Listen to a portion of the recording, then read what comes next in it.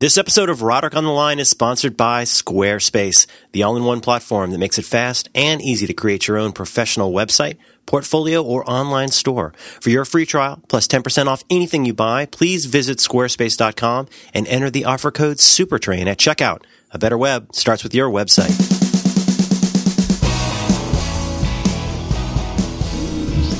Hello. Hi, John. Hi, Merlin. How's it going? It's going pretty good. How are you? Oh, I missed you. I know. You're back. I'm almost back. Mm-hmm. Can you expand on that a little? Well, I don't feel 100% back. I'm leaving again in a couple of days to do some more cross-country airplane flights, which is my number one job. Ugh. Cross-country airplane flights. So I'm here, but I feel like a dead man walking a little bit. I got to get on an airplane. I got to go do some more dumb shit. It's like you're on parole from a plane. Right, I'm on. That's right. I got a 3-day pass from my airplane, and now I can walk around. I can breathe the normal air. I can see the flowers blooming. Every minute feels like a lifetime. Oh, it's worse than just being on the plane. I should have just stayed on the plane. You know what it is? That's the greatest trick the devil ever pulled, was not having your flights contiguous. My goodness. I thought, the thing is, before I had a child, I would have just stayed back on the East Coast for the last week, and I would have just gone to cafes, and I would have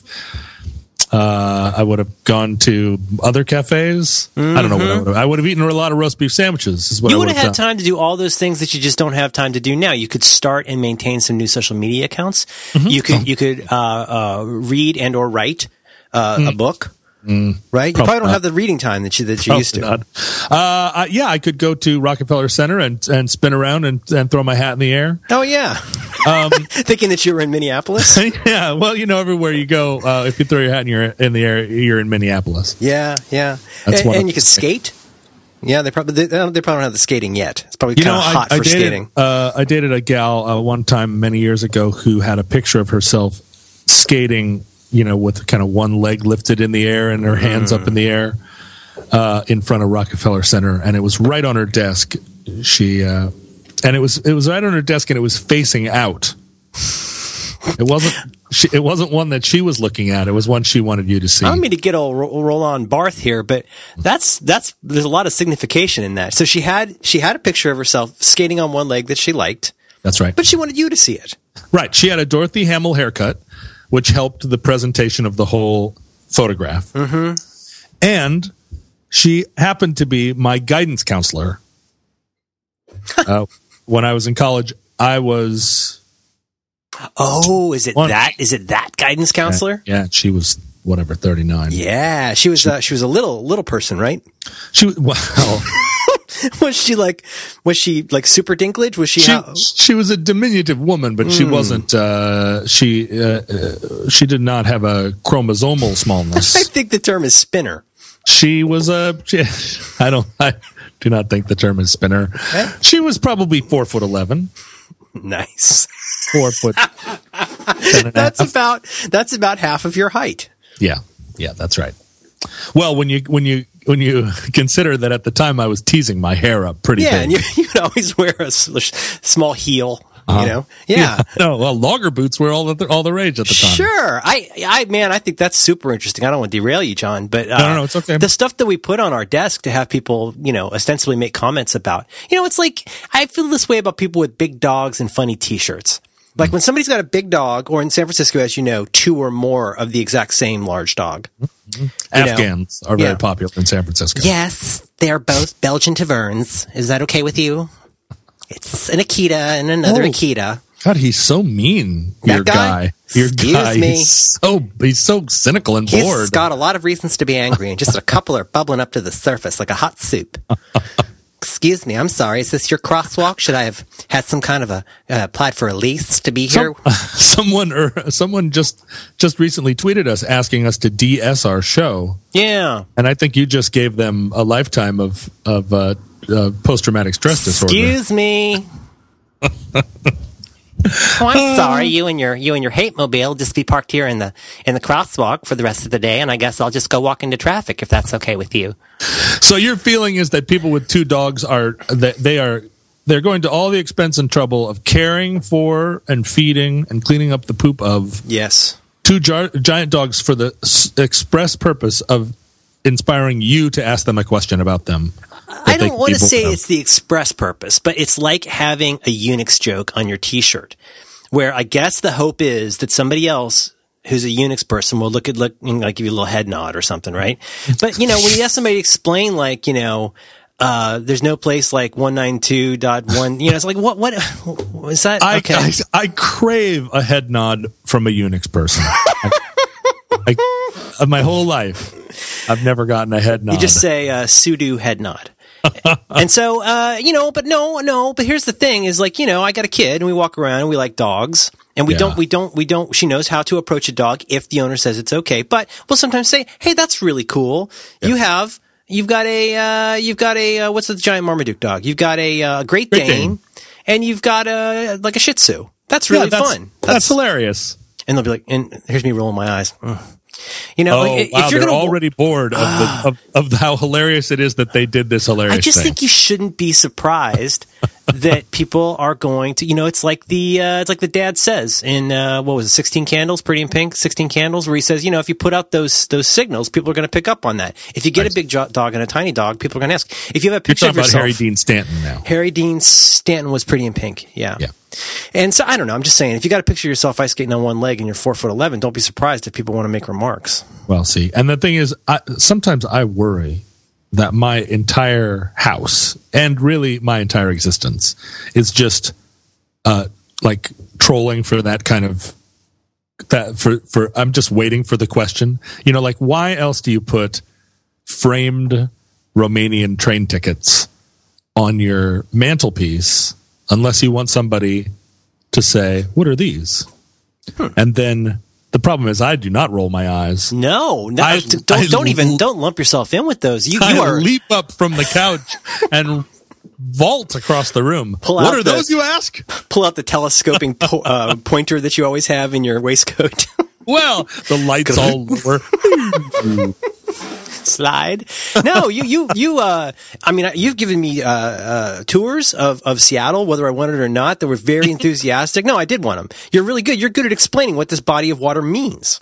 And you like people asking about your train tickets. And I think that's exactly what it's there for. If I had a giant Marmaduke dog and then a small purse dog, I think I would be aware that I was doing that for a reason. I was doing that to attract attention. Not because I just happened to like these two specific breeds of dogs that happen to be at the ends of the dog scale. Right. The dog continuum. Well, it seems like you, at the very least, would get used to it. And, it's not like you have like a horrible facial disfiguration and you have to explain it, your train accident or something. But, the other one is, as I've said, I think this is the Venn diagram on this is pretty perfect for people who wear utilakilts. Because every person I've ever met, every man I've met who wears a utilikilt is also super into talking about his utilikilt. I met a man on a trail just yesterday. No. I'm sorry. Day before. I went. You're not really all the way back yet.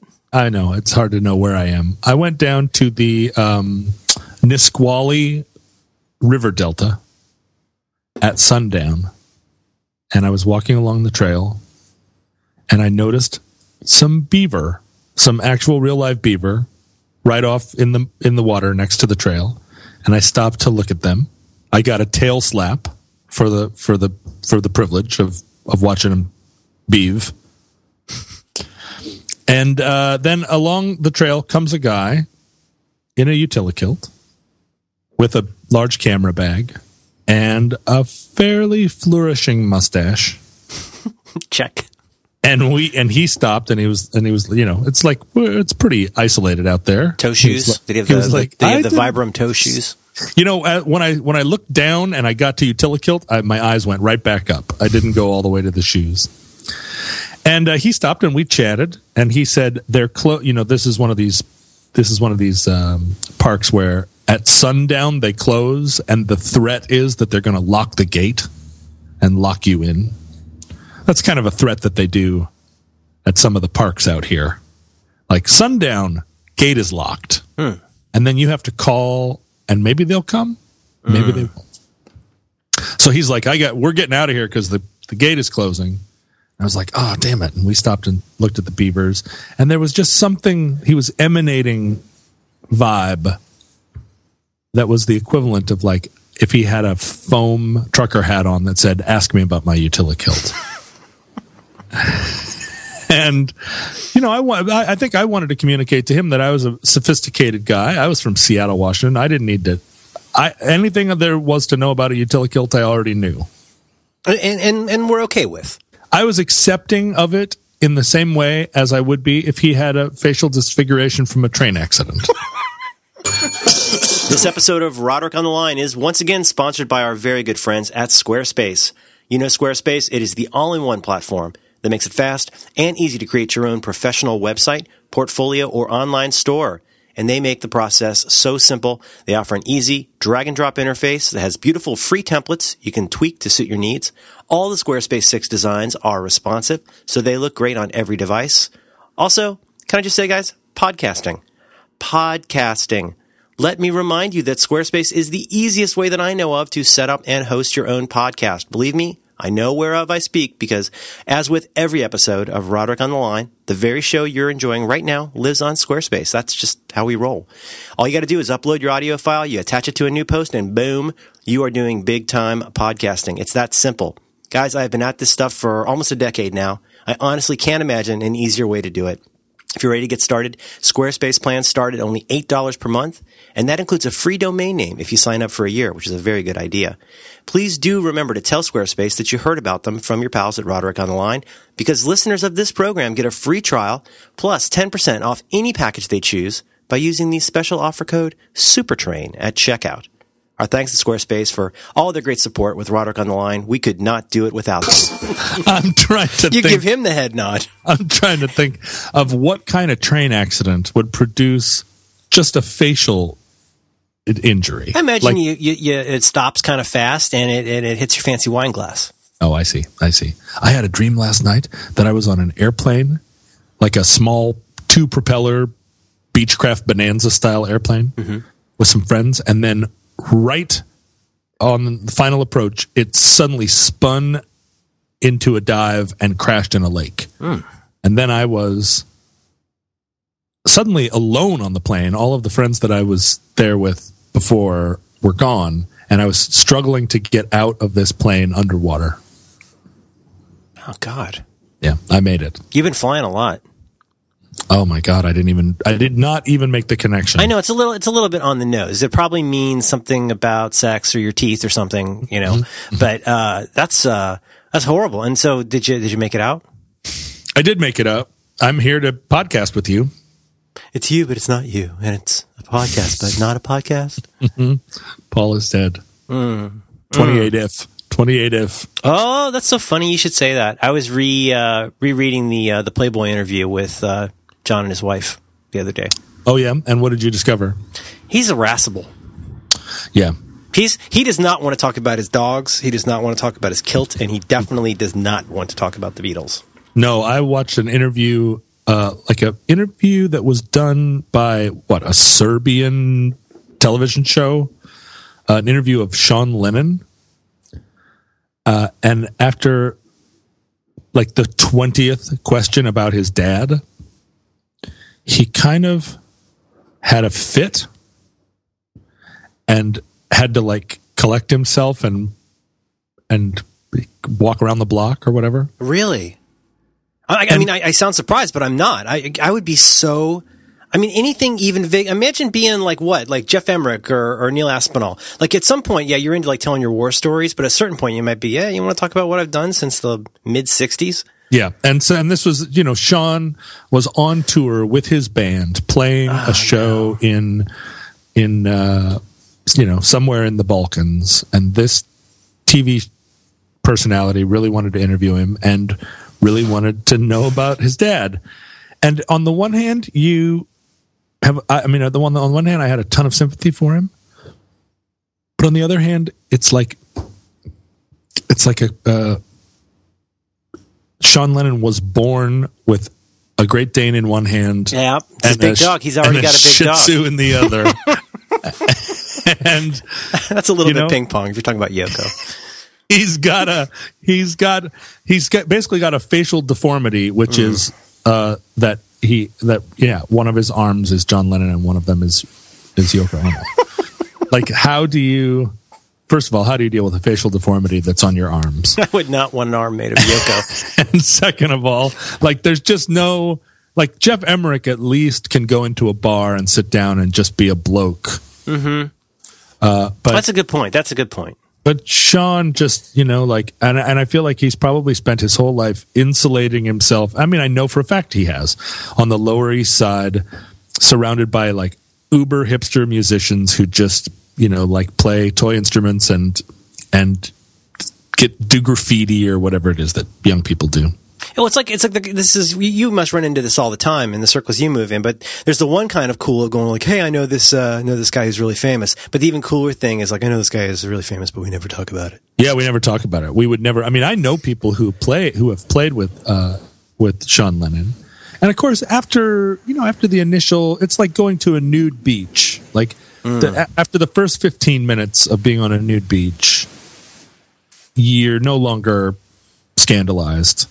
And after 30 minutes on a nude beach, you feel like, oh, why am I wearing clothes? Why did I come to the nude beach and wear clothes? Now I feel like an idiot. And after 45 minutes on a nude beach, you're like, why do any of us wear clothes ever? And hanging out with somebody like Sean Lennon, it's exactly like that. Like, after 15 minutes, you're like, oh, why am I wearing clothes? But also, like, it's rough because, like, even in reading this interview from 1980, and it was in Playboy, I think, Playboy, and it's a pretty famous interview from around the time Double Fantasy came out, and the interviewer is pretty dogged about pursuing, his line of questioning, and of course the Beatles keep coming up, but he also calls John on that whole thing of saying that something along the lines of he thinks of Sean as his, like, first son, as, like, the first, and I think, like with so many things John said, I mean, he's provocative. He talks off the cuff. And when you take it out of context, he sounds like a dick because he's kind of a dick.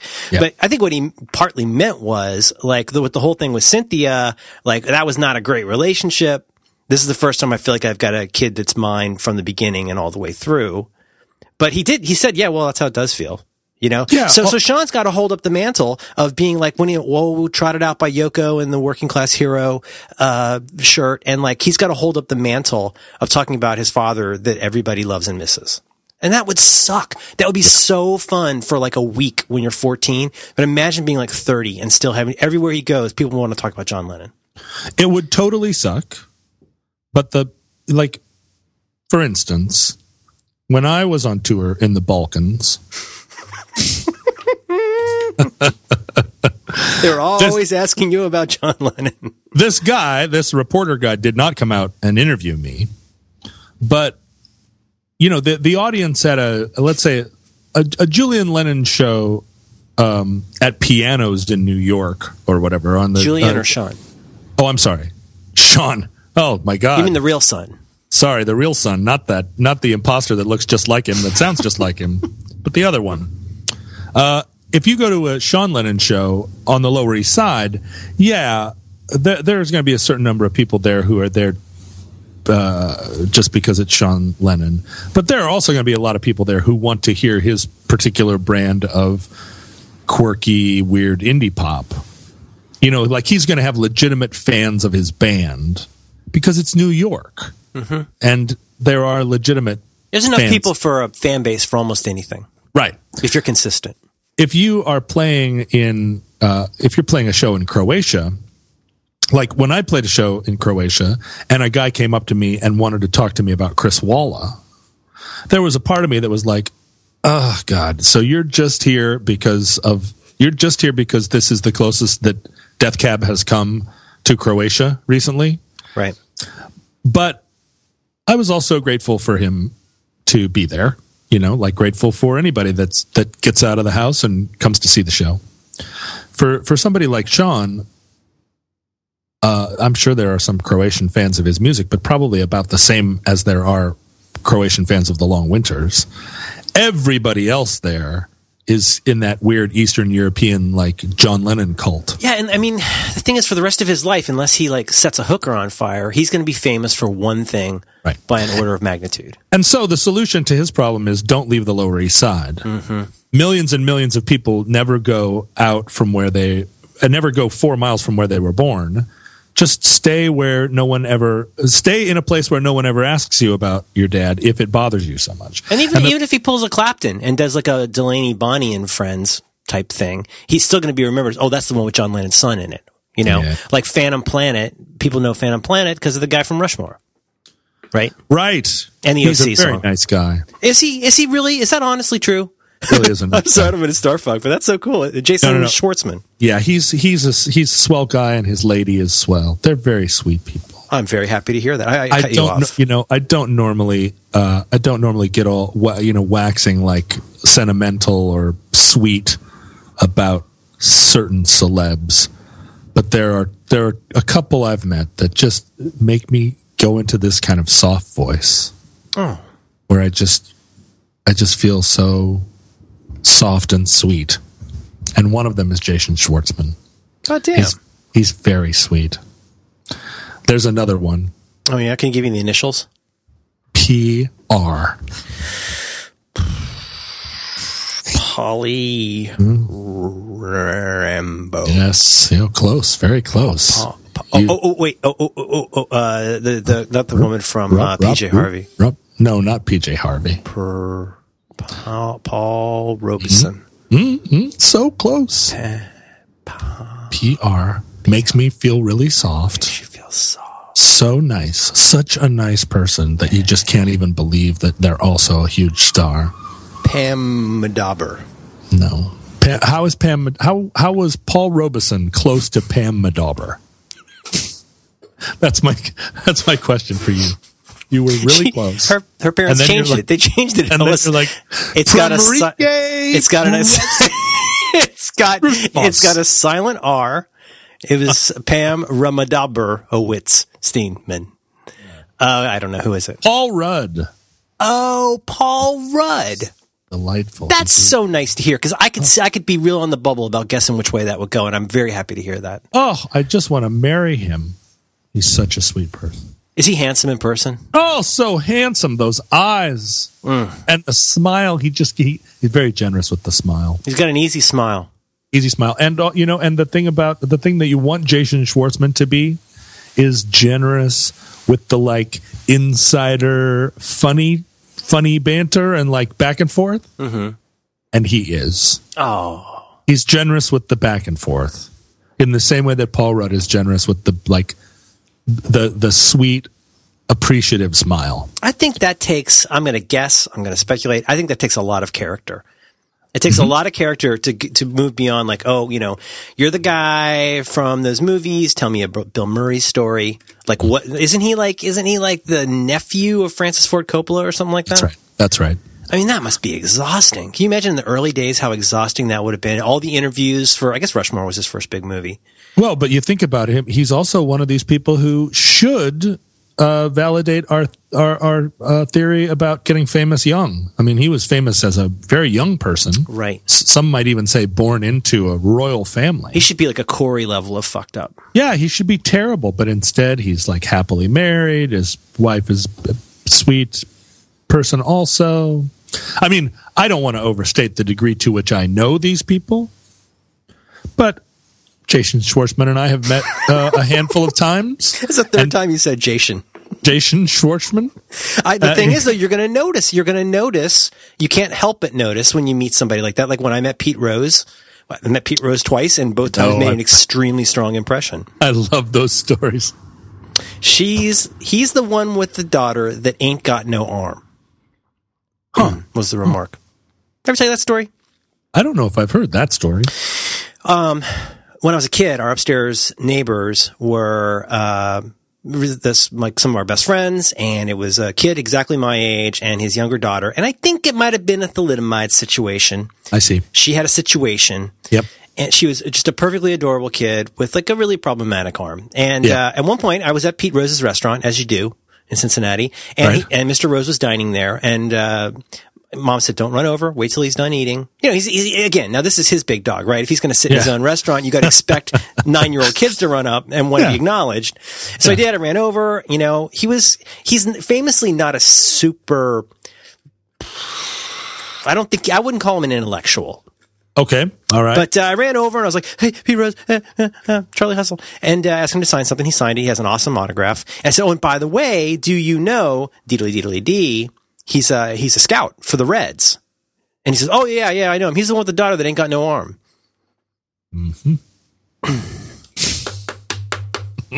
Even as a kid, you had to kind of walk away, turn slowly and walk away, wondering.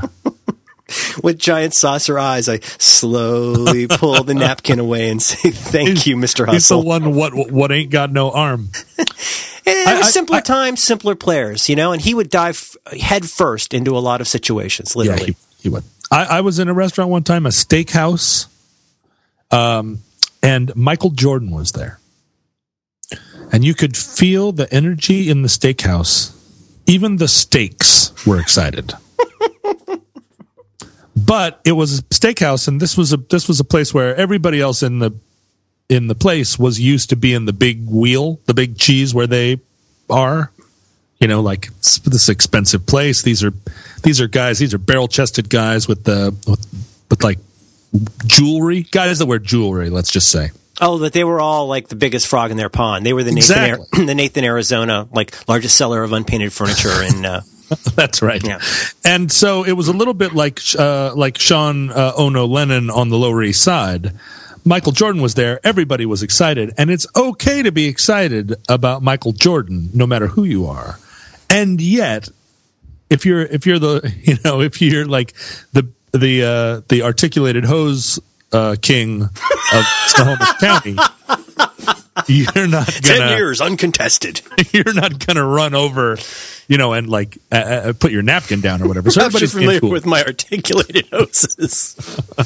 and Jordan is wearing one of those suits that has too many buttons. You know what I mean? Like a Nehru collar jacket with like 14 buttons, which just exaggerates his enormous height. And he's a beautiful man, and he's just like he's poetry in motion. And I'm in there, frankly, to have a steak. I'm a fan of Michael Jordan in the general sense, but as an institution. Yeah, I don't want anything from him.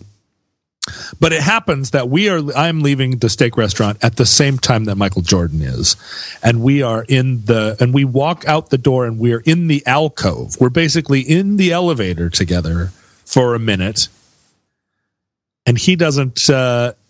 I'm just trying to get out the door too. He's just trying to get out the door. We don't have any kind of exchange.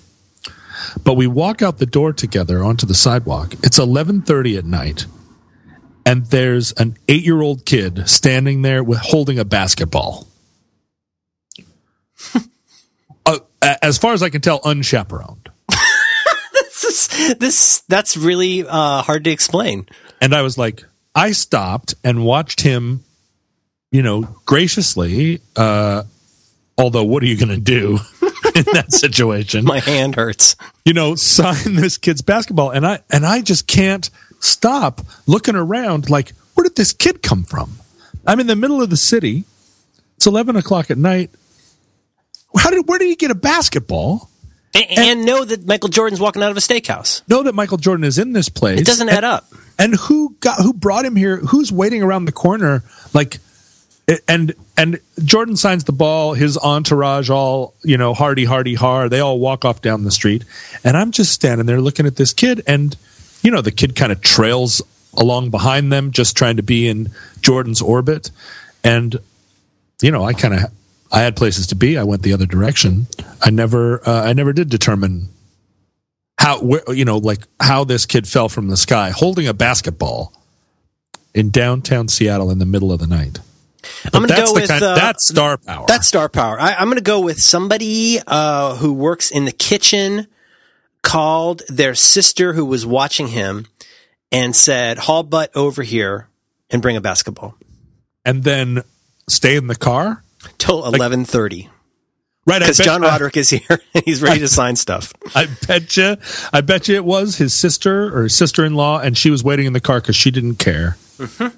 And the kid jumps out. That is an answer to that problem that wouldn't have occurred to me. It's nice to see, and did I cut you off? Not at all. No. So I don't know how this happened. I've been playing the Beatles for my daughter, forever, hoping. That it'll catch on. That it'll take. Yeah, I'm not a pill about that many things. Like if there's a certain comic she doesn't like, don't worry. Like we're not going to make a big deal about that. But like I've been reading The Watchmen to my daughter, hoping that. That's terrific. Is she really connecting with Silk Spectre too? She really. I feel like Rorschach is her spirit animal. Rorschach's great. He's the best. Anyway, so you're playing the Beatles for your daughter. I've been doing that forever, and like in fact, there's certain records that would like go into rotation for certain events. Like for what we graduated from Toy Story to always listening to that Queen, like Best of Queen album when I pick her up from school, to where she could like sing Somebody to Love, which practically made me cry. It was so great. But then we got into a side one of the White Album we would listen to a lot. So she knows the Beatles a little bit. I was looking at A Hard Day's Night. It was after bath time. It was not official TV time. It was, I shouldn't have had the TV on. It was an attractive nuisance. And she came out and she started watching A Hard Day's Night and she thought it was a riot. Understand, this is a kid whose favorite movie right now is Duck Soup. So she thought it was hilarious. And so I could tell when she's really into it, because when there's a line, whether she understands the line or not, she'll turn to me with a giant grin and repeat the line to me. He says his grandfather's very clean. Why does he say he's very clean? But she loved it. And so this was concomitant with me going back and rewatching the anthology videos. I've been watching hours and hours and hours of the 90s anthology videos, which are, 100% Beatles approved and everything. Yeah. But still, just going back and watching somewhere between the second and fourth episodes when Beatlemania really kicks in. Last night we were watching these together, and I was showing her the circa 64, February 64 arriving in America. And I was like showing them at Shea Stadium when they didn't have monitors, as George Martin points out. They didn't have monitors. Ringo couldn't hear, nobody could hear anything. Their vocals would bounce back in like a second and a half. Can you imagine? You're sitting there every night and there's people running at you. You have police literally protecting people from running at you, and you have no idea what they want. Yeah. I mean, I said to my daughter, like, what do you think of that? And she's like, wow, they had to put up a fence. That's crazy. Everybody's running around. I said, to her and my wife, I was like, to me, that would be really fun for about an hour. And that would be about all that I would need of that. To be to where like you can't even like go into a hotel hallway, let alone the lobby, let alone a steakhouse.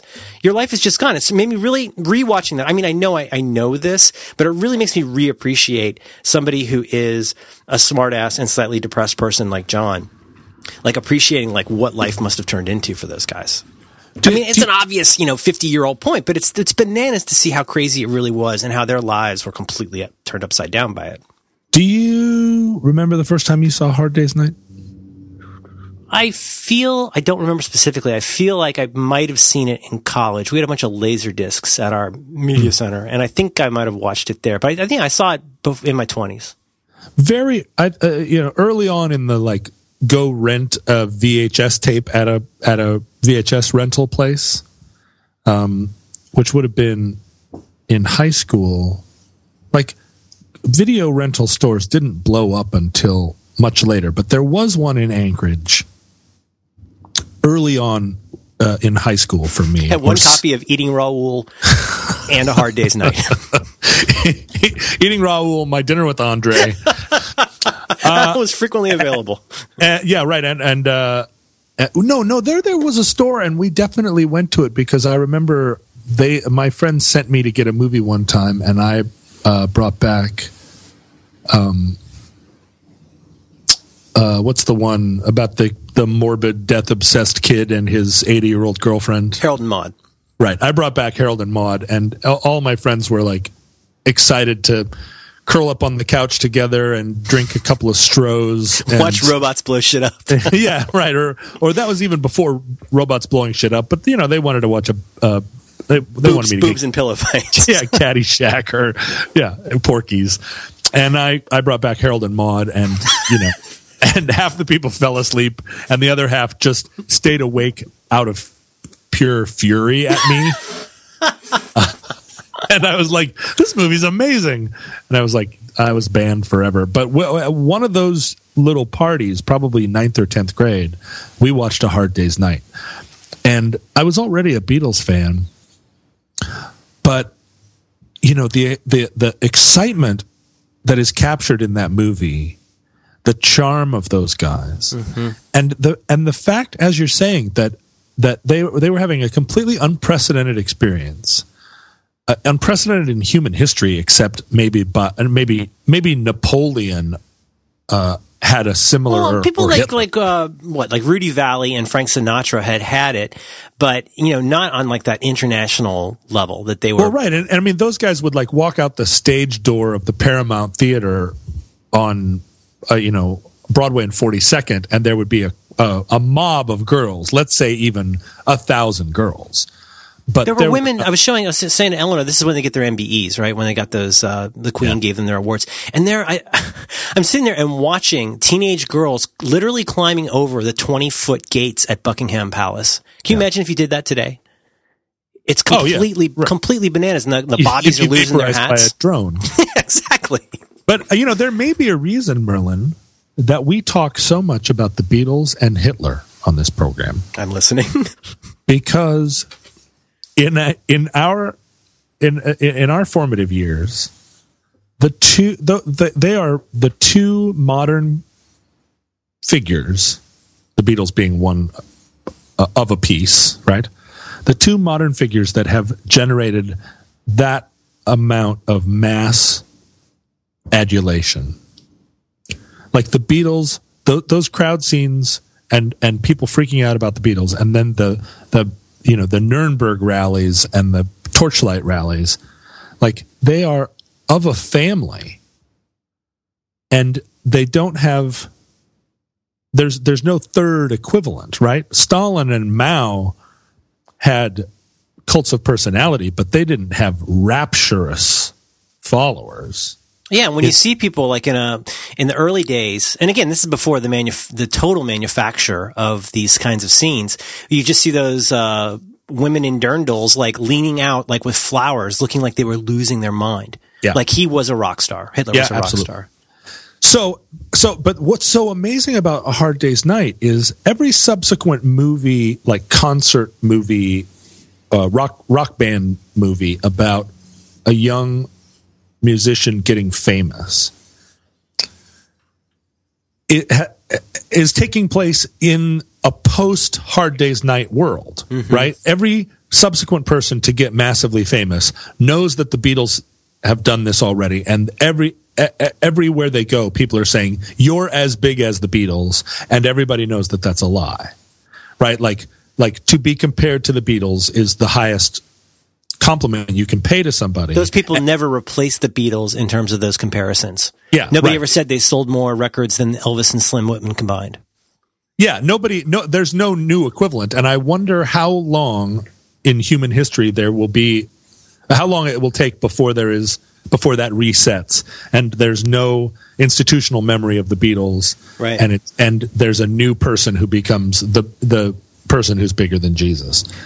But what's incredible about A Hard Day's Night for me is that all of that is going on, and they have a kind of smug confidence, but they also are so charming and self-effacing and small still. You know what I mean? Like they are still teasing Ringo, and Ringo could still honestly be kind of the lonely one or whatever, I don't know. There's something about it that I think about every rock documentary I've seen since then. And everybody is so knowing now and so self-aware, and so the smugness overtakes all the, overshadows the charm that got them there. Right. And it shouldn't have been anywhere near as successful as a piece of art as it is. I mean, because I think it's a very bold movie, even to this day. It's so fresh, and the grandfather is so perfect. It's just his expressions in that movie are so goddamn funny. I hate the ending of A Hard Day's Night. Does it end? It ends exactly. Nobody even knows. It ends with the helicopter flying off, and they're throwing out the fake signed photographs. Oh. Aspinall is throwing the. But the beauty part is, like, you think about any of the rock and roll movies before that, and they were closer to what I would think of as a review. The kind of things you'd see on Broadway in the 20s and 30s, a collection of songs, being performed with only the loosest narrative involved, right? And in this, I mean, it's so great that they were able to capitalize on the image of the Beatles as being popular without it being stupid and without it being smug for the most part. And so fresh. It didn't hurt also that the songs were pretty great. Yeah, the songs are all right, and they're also cute. But it makes me it makes me think. I was having a conversation with a good friend of ours the other day, and I was kind of reducing my theory of performance, fame and performance, to a kind of binary code, as we like to do. Two kinds of people in this world. That ends well. Winners, losers. Two kinds of people in this world. Here's the thing about fame. Living, dying. Mm-hmm. Two kinds of trouble in this world, sorry. And what I kind of realized was that most of the performers I know can be, their motivation can be described either as being primarily in order to have people love them, right? Like, we all know a lot of performers who want love. It's like a validation-based motivation. Well, wait. That's the. I would describe that as the other. Okay. So to be loved is a kind of pure experience in and of itself that doesn't. It isn't. It doesn't have a further motivation beyond just like the feeling of that wall of adoration. So somebody knows who you are and they like what you do. And they like you, and they like you. Yeah, right. They are projecting like on you, and you are experiencing that like, and that feeling is so positive that it becomes a kind of addiction. You don't want to get off the stage.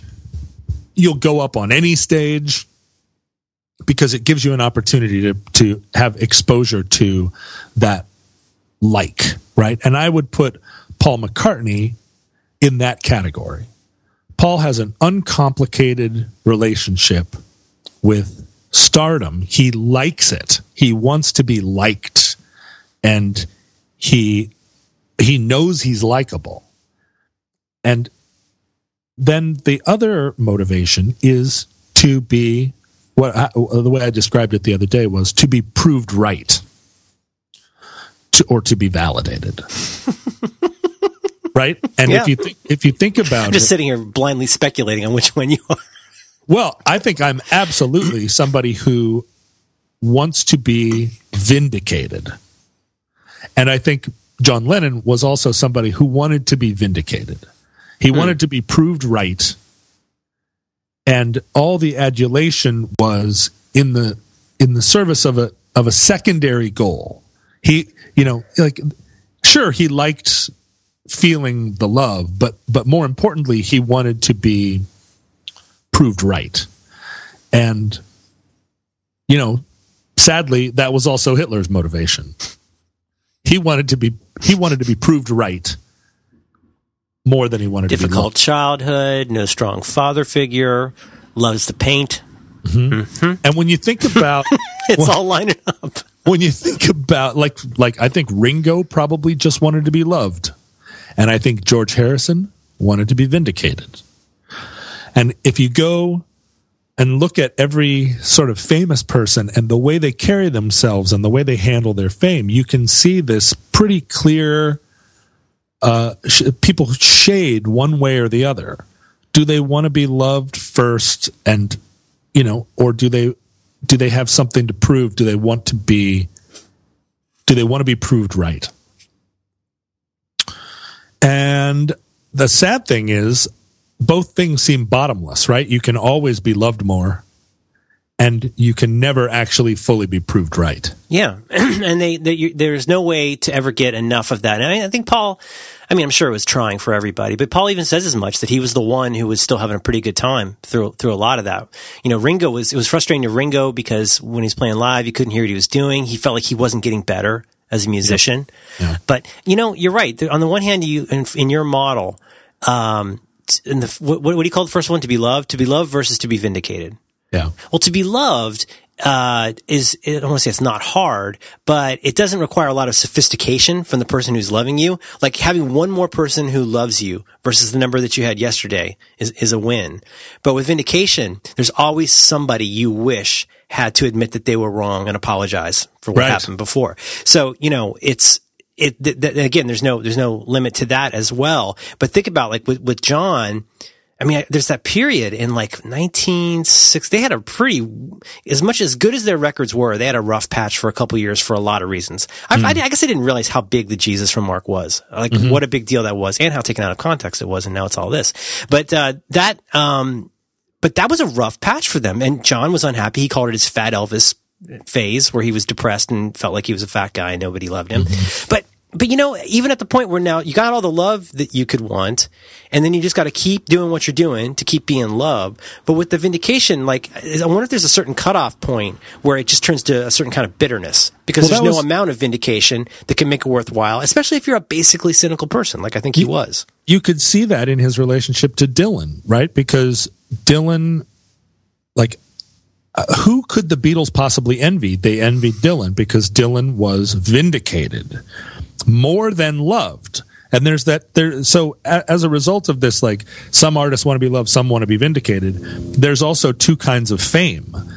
And Dylan had the best, in my estimation, and I think in a lot of our estimations, the better kind of fame, which was the vindication fame, right? All the critics loved him. He set a new bar. He was the voice of a generation. He was meaningful. And after a certain time, you no longer had to have an argument about whether Bob Dylan was one of the most important artists of the time. That's vindication is when you can say, well, I don't like the Beatles, but I'm not going to dispute their sales numbers and their critical acclaim. That's vindication, right? At a certain point, is that nobody can really dispute what you've managed to accomplish. Yeah, and so Lennon perceived himself to be sort of in second place to Dylan as the voice of the truth, right? The hard-edged voice of the truth. He didn't see himself as, I think probably within the Beatles, he was more and more resentful of Paul's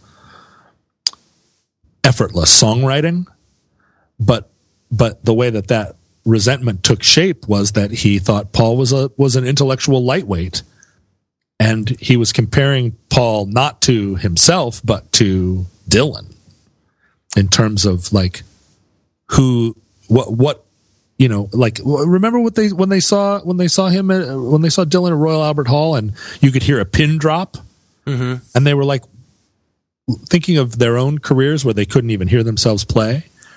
And the idea that an audience would go and sit, reverently like that was such a contrast. And to somebody who wants vindication, who wants to be proved right, that must have been the hardest thing for Lennon to watch, And strangely, Dylan won the vindication lottery, and what did it do to that man?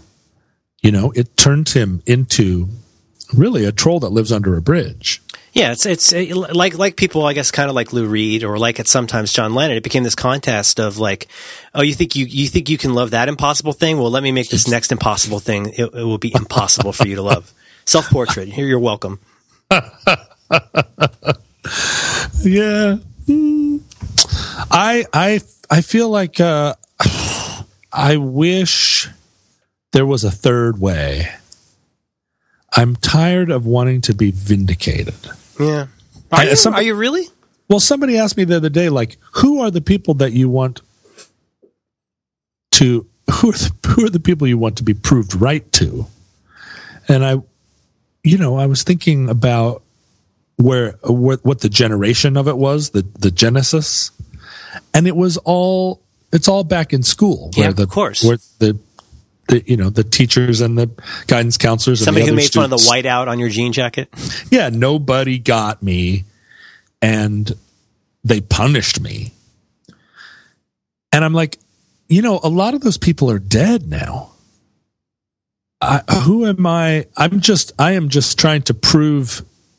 I'm trying to be proved right to some proxy of them, some big picture, some avatar of a bully. Yeah, the teachers, the schools, the government, and the people. Ultimately, the conventional wisdom. And what it's an unreachable goal. I'll never be. I will, if that is my standard of achievement.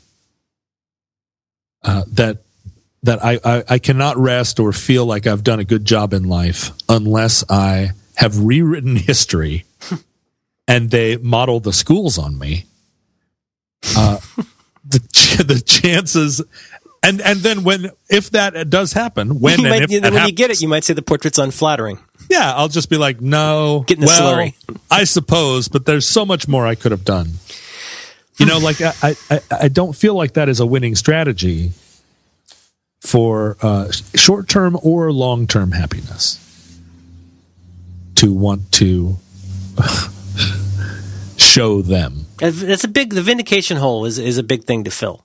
And so is the love hole. But, I got a theory on this. I'm not a successful person, but like if I were, I think what I would want in life is, and this is not what it sounds like. I'm not saying do what you love. I'm not saying quit your job. I'm not saying any of that shit. What I'm saying is, like, to me, a certain measure of success has to involve two things. That your life becomes, for me, your life becomes less rather than more complex, and you like the way you spend your day. So to me, like, that doesn't mean you don't do things you don't like. It means if you're a filmmaker and you think you have to love your job, well, get ready. You're going to have to deal with this key grip over here. And then this is what we got for daylight left. And this is what the budget is for mustaches or whatever it is. But I would say, not just when people talk about, do you like what you do? Well, I think, one marker is, do you like how you spend your day? And if you like spending your day making this kind of music and then promoting it and getting on Twitter or whatever, or going out and then performing that music or dealing with revisions to the liner notes and all that kind of stuff, to me, that's a certain kind of success that's much more inward turning than like how other people reacted to it. And if you can get the vindication and the love out of doing something, sound like Jerry Lewis, the vindication and love of what it is that you're making, that's a good thing. But like, there are a lot of people out there who are getting constantly more hugely re-vindicated all the time, but I think they still kind of hate the way they spend their day, and they become bitter people. I would like if there was just a tube inserted into my stomach that allowed me to sit and eat a continuous stream of single peanut M&Ms. And yet they would just then go out. I could eat them and crunch them. Yeah. And taste them and feel them go down. Right. But then they would just keep going out. You need like a selective like ostomy bag. You need something that can look for bioavailable single bite M&M pieces and know what to sort out. Leave the water. Leave the beef. And I guess the question that I have is, what use in a kind of super train context, if I was producing a very small stream of masticated nut chocolate candy paste, like pre-digested but post-salivated, post-chewed, like what is that paste worth? Right. Depending on what use you find for it, it's probably not going to be a great lubricant. Right. Maybe it would be a good spackle or in cold weather climates. Sure. I don't know if that'd be brittle. I don't know what the performance qualities are, but you could also turn it into something that you give to children who don't know where it's been. Kids are pretty cool about a lot of different kinds of foods as long as they don't know much about it. Well, let's say so it becomes a kind of almond paste or like peanut butter almost. Like it's almost Nutella. Wait a minute. Is that what Nutella is? Oh boy, sure looks like it. Has anybody ever seen Nutella being made? No. You can put any kind of nut on a jar legally. It doesn't have to have anything to do with what's actually in it. I think if you smashed a hazelnut, it would not look like Nutella.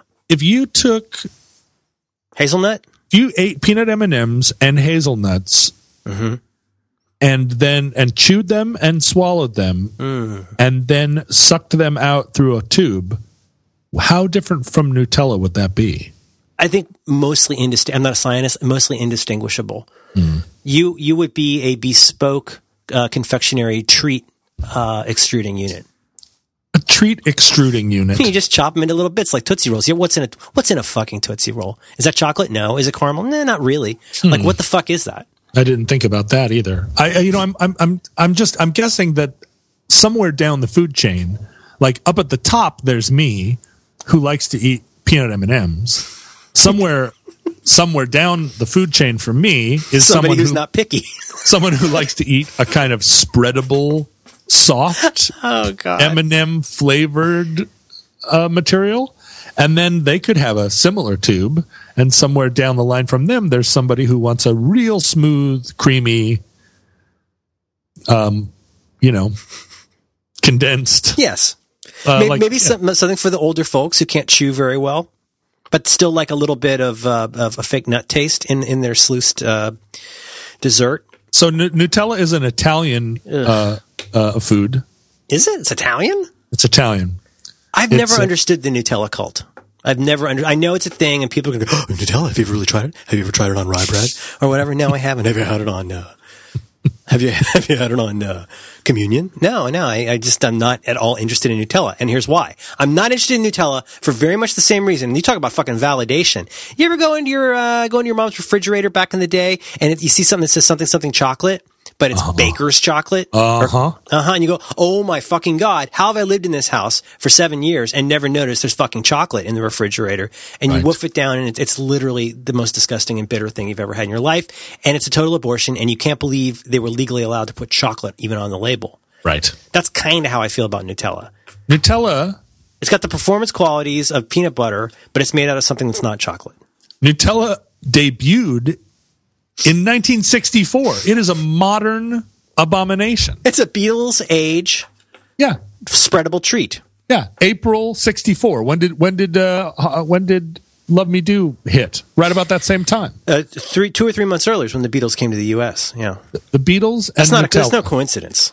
I don't think it is a coincidence. Also, Italy. Hitler worked with the Italians in the Axis. See what I'm saying? Italy, post-war Italy has had like 750 governments. I had a girlfriend in college back in the days when you couldn't get Nutella so easy, back in the 80s. I guess it wasn't as widespread. And she would squee when her parents sent her a care package that had Nutella in it. It was like the happiest day of her life.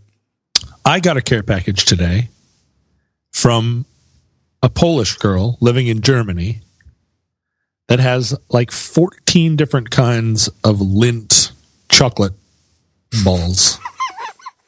I thought you were going to stop at Lindt. 14 different kinds of Lindt. Lindt. That sounds delicious, John. Yeah, and there was also a lunchbox in it full of cookies. And the lunchbox, like a pressed tin lunchbox, that commemorates D-Day. Oh, wow. Yeah. Yeah, my Polish doctor friend living in Berlin sent me a... That's the actual German word, too. Sent me a D-Day lunchbox full of cookies. Polish Dr. Freude. Polska. Oh, sorry. Doctor. Now, is Freund a girlfriend? Freund is just friend. Mm-hmm. Maybe Freunde is girlfriend. I don't know. Scheisse. That's so nice. Freund is Scheisse. Freund is Scheisse. Yeah, she's a doctor professor, and yeah, I have this beautiful box of beautiful treats. That took work, John. That's a lot of separate pieces to put together to make one care package. That's a very sweet gesture. It did. And you know, the thing that the problem that I often have is that I wish that I utilized the mails more to send beautiful things to people. I have things lying around that I could send to people who would appreciate them. Oh, you gotta have scale for an operation like that. That's the thing. And I don't